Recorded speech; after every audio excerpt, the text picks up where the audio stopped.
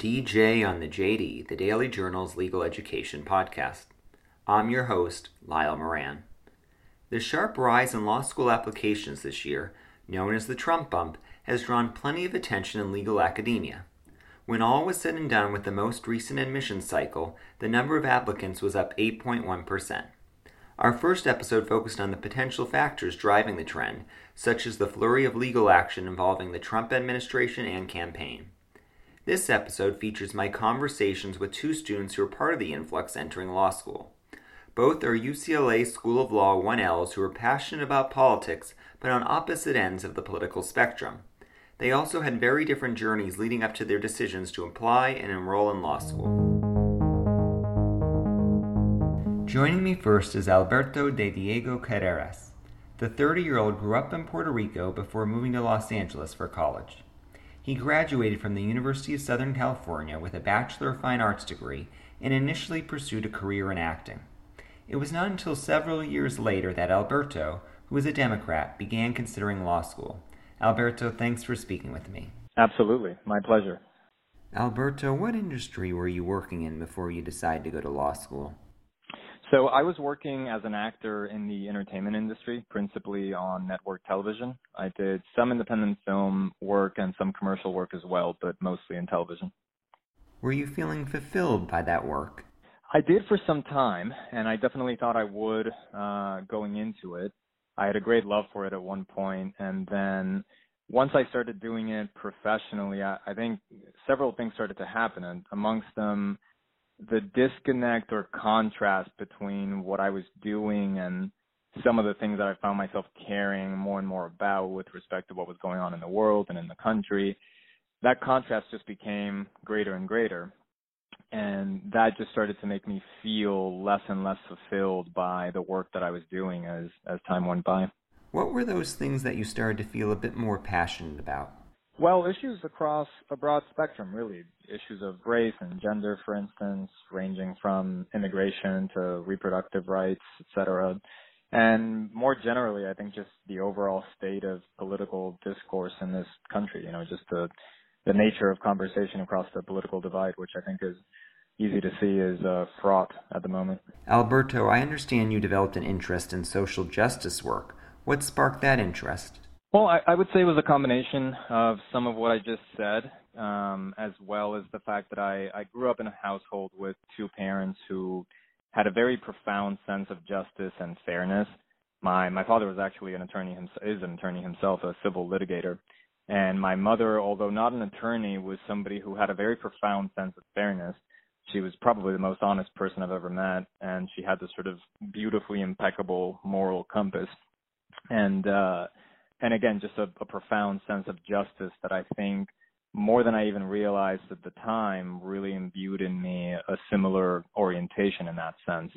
And that's manifested itself in my life in various ways throughout the years. I've sought out various volunteering opportunities, and I've traveled for it at times. I volunteered after the earthquake in Haiti in 2010, and I've just always had this inclination to help wherever I can, whenever I can. And so I think those things, combined with the upheaval that became apparent in our country in the last few years, really galvanized me to get involved in that sphere of social justice. When was it that you decided you should apply to law school?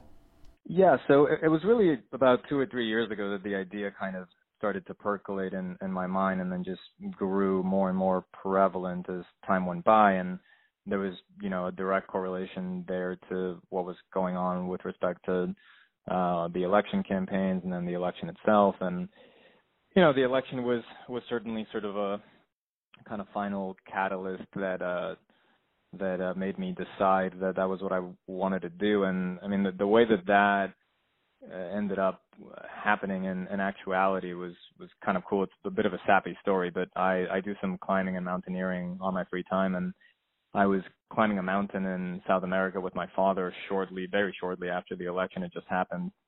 And so it was my first time being even slightly removed from everything that was going on in our country. And I had spent 2 or 3 years contemplating this idea of getting involved in some way, and potentially by going to law school. And I remember summiting the mountain with my father after about 2 or 3 weeks of climbing and being up at the summit, looking out over the Andes, and it was incredibly quiet and incredibly serene.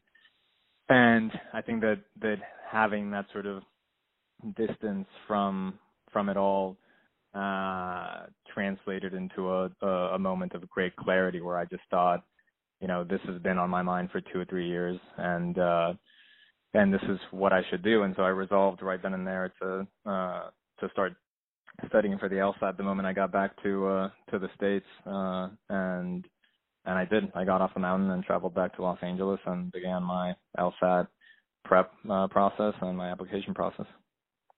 Were there specific actions the Trump administration took that especially motivated you to pursue law school? Yeah, I think it's a little hard in hindsight now for me to discern specific examples because so much has happened since then, since he's been president, that I think it's harder to some of the things that are coming to mind are things that I know have happened since he was elected.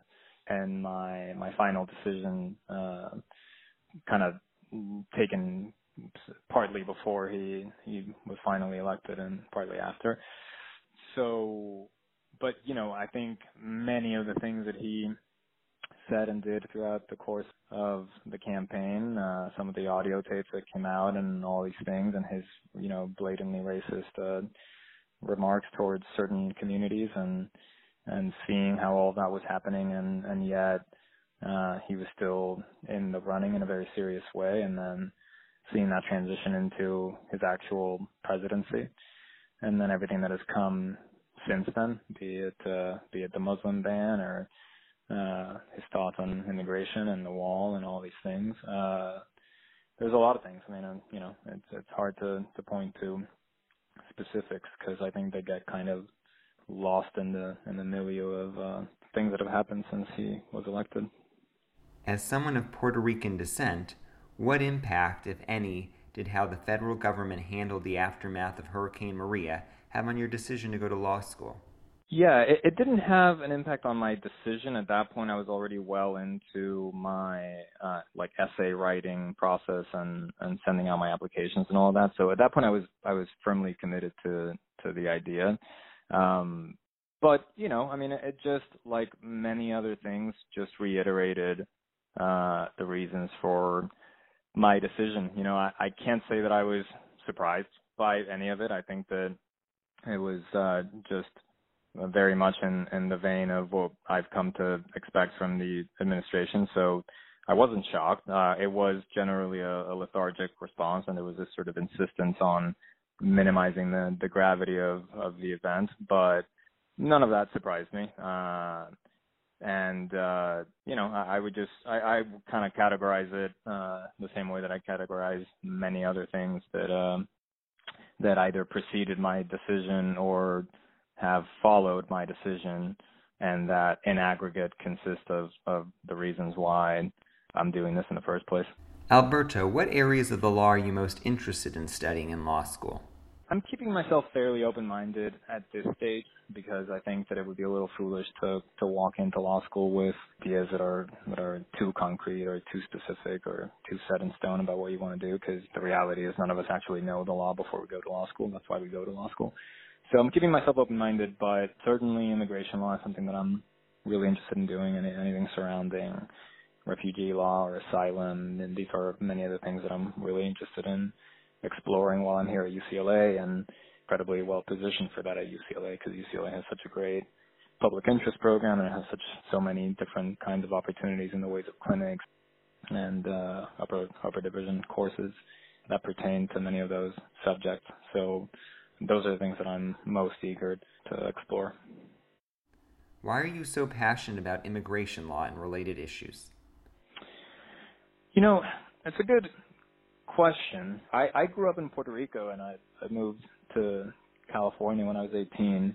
So I've had the experience of moving from one distinct culture to another, but I haven't had the experience of being an immigrant because Puerto Rico, of course, is part of the United States. So moving from Puerto Rico to a state can have cultural sort of it can have, I don't think it did too much in my case, but it can have some sort of like shock factor for some people, but it certainly doesn't entail going through any kind of immigration process. So I think it gives me an understanding of what it's like to, grow up in a different place with a different culture and a different language, and come here to this country to pursue whatever you want to pursue. And I think having moved specifically to California and living in Los Angeles, where there are in fact a lot of immigrants, and you can't go out in California or in Los Angeles specifically and do things like going to restaurants or bars or anything and not come into contact constantly with people who have gone through those harrowing journeys across the desert to get from Mexico to California or to the United States. And I just know from this is obviously anecdotal because it's my experience. I'm not relying on statistics here, but I know from my experience that every one of those people I've ever met have not been criminals. They've not been rapists. They've not been any of these things that the president sort of categorically, refers to them as. So I think that's made me, feel kind of strongly about it. It just feels like one of the most pressing issues of our time, and there's so many misconceptions around it that I think if I can do something to help in that respect, I'd like to. I know it is early in the semester, but are you feeling at this point you made the right decision to attend law school? Oh, absolutely. It's actually been one of the most reaffirming experiences I've ever had because, I was feeling pretty strongly about it, strongly enough to really take the plunge and go for it. So I felt reasonably certain, but, it's hard. It's still a big move, and you have no idea what being in law school is actually going to be like until you start it, and it's a big time and a financial commitment. So of course, I think that no matter how reasonably certain you feel going into it, there is always some part of you that is a little bit tentative. When it's still wondering, man, did I make the right move here? Is this really gonna be a good fit for me? And I think that question's only answered once you actually start. And as you said, I'm only 2 weeks in, so we'll see if I continue singing to this tune, although I think I will. But in the last 2 weeks, which has been 1 week of orientation and then 1 week of class, I've just felt like it fits like a glove in so many different ways. I'm enjoying it more than I even thought I would, and I really thought I was going to enjoy it quite a bit. So I think it's going to be a lot of hard work, and it's it's going to be a big commitment, and it'll be taxing at times, but it's work that I think I'm going to enjoy doing, which is a good position to be in. Alberto, thanks for your time. You're welcome. It's my pleasure.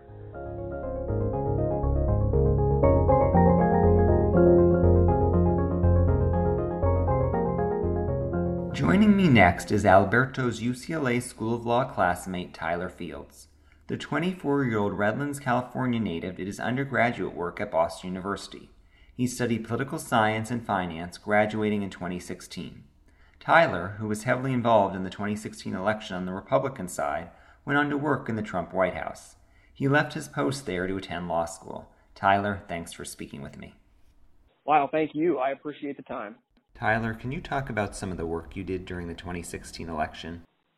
Yeah, so during the 2016 election, I worked for the Republican Party, the Republican National Committee, that's sort of Republican headquarters, if you will, in a number of different capacities. I started off while I was finishing up my senior year. I worked or contracted with them to travel around to a few of the different debate sites and staff several of the presidential primary debates in that capacity. And then I worked a little bit with the Massachusetts Republican Party as well in some of their kind of political efforts, if you will, leading up to their primary elections. And then in June, once I graduated from Boston University, I moved down to D.C. and took my kind of permanent full-time position at RNC headquarters in Washington, D.C. From there, I worked as a business intelligence analyst, which is sort of, to oversimplify it, we were the final stop in the data and strategy division of the RNC. So if we've got, the folks that are pulling in all sorts of voter data and election data, we've got the people that are, kind of refining it, putting it into our database, the people that sort of parse it out and send it to the right departments, and then there's our team that would take that data and put it into a visualization for, the various stakeholders and sort of do the analytics behind it on different voter blocks and different election results from around the country to kind of prepare for the 2016 election. What did you do once the election was over? Once the election was over in November, there's a little bit of post-action analysis that we do as a party every year, no matter who's there, just to kind of figure out what happened, what did we do well, what did we do wrong, and then eventually everything moves pretty quickly, and I moved over to the Presidential Inaugural Committee, which is the committee that puts on the inauguration, and I helped plan the inauguration actually for the next must have been 8 weeks there, going into January. Did that ultimately lead to a position with the White House? Right. It was a few more months after January that the official appointment, took to go through. But then after that, yes, it did lead to the job at the White House. Tyler, what did you do at the White House? So I was hired as the Associate Director of Protocol and Presidential Gifts. And after 6 or 7 months, our director left for a wonderful opportunity within the government as well. And I was actually fortunate enough to be promoted to the director of the team. What specifically did you do in that role? So there's not a ton that I can actually talk about, but, think of, something like the presidential gifts, for example. There's a whole multidimensional aspect of something that goes into something like a presidential gift.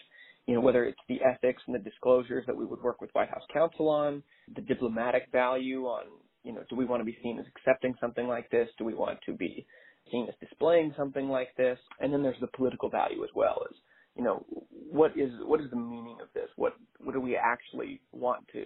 Do we want to do anything with this gift, or do we want to put it in a warehouse? There's also a historical value, I suppose, as well, that we would work with the National Archives on. A lot of what we did and a lot of what this president has done has been historically groundbreaking, if you will. And so part of our job was to work with archives to make sure that we have an accurate account of a lot of things like that. So, in a nutshell, I suppose that's what I did. What was it about your experiences during the 2016 election or afterward that got you thinking you might want to attend law school?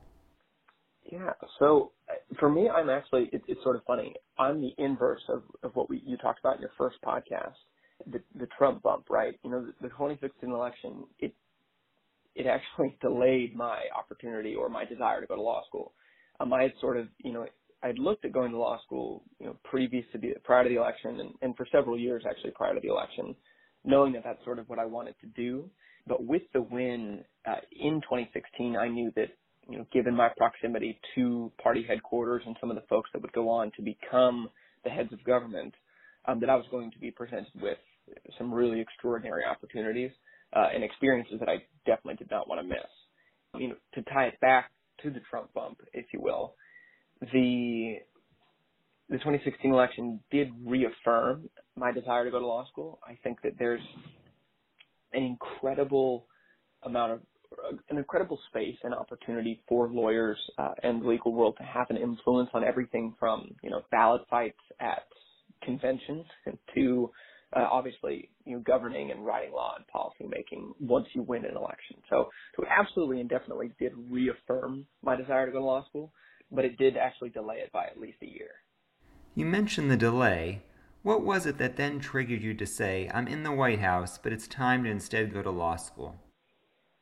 For me, it was a really difficult decision because, you're in the White House. You theoretically got the access, if you will. But I thought that, I knew that in the long run, what I did want to do was go to law school. And I'd had quite a few actually, very successful mentors tell me before I took the job that at some point you do have to, kind of keep an eye on what's next. It is easy to get sucked in.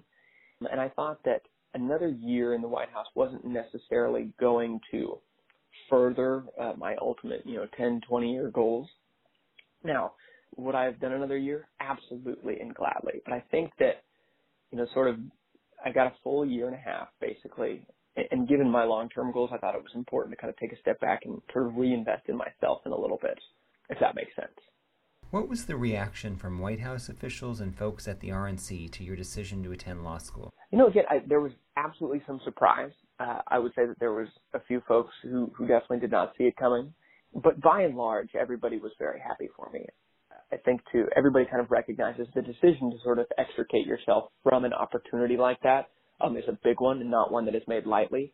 And so, yeah, I think everybody knows that it was a decision that I made that was the best for me at the time in a really positive light. So, yeah, so everybody, I think, was really happy. And, everybody's really excited to have a reason to come visit Los Angeles, too.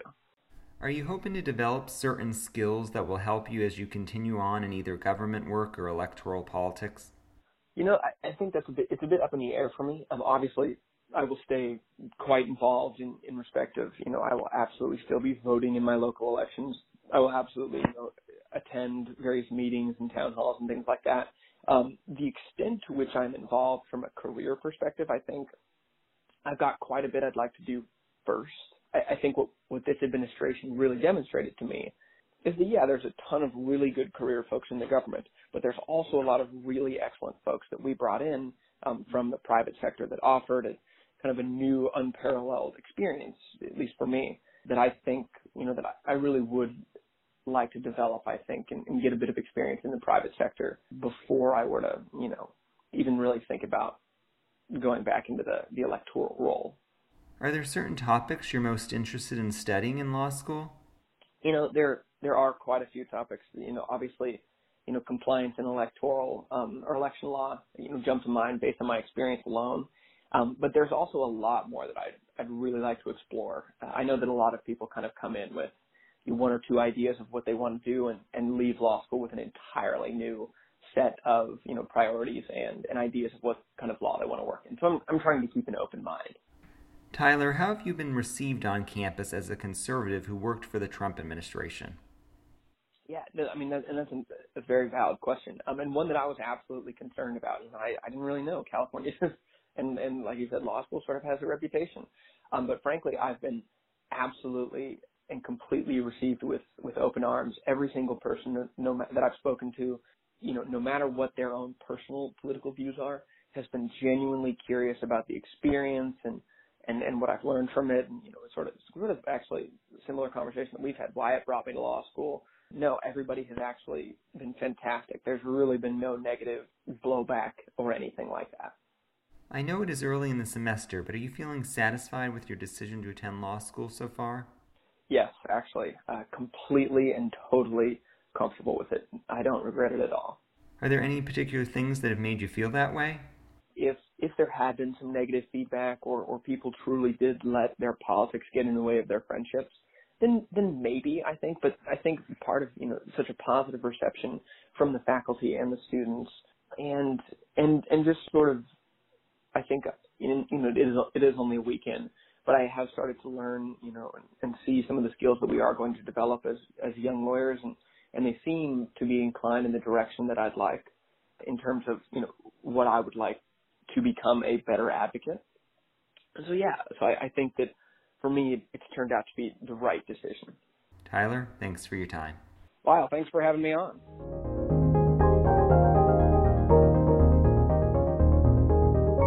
With that, the third episode of the DJ on the JD is complete. Thank you for listening to the Daily Journal's Legal Education Podcast. I hope you will tune in again next time.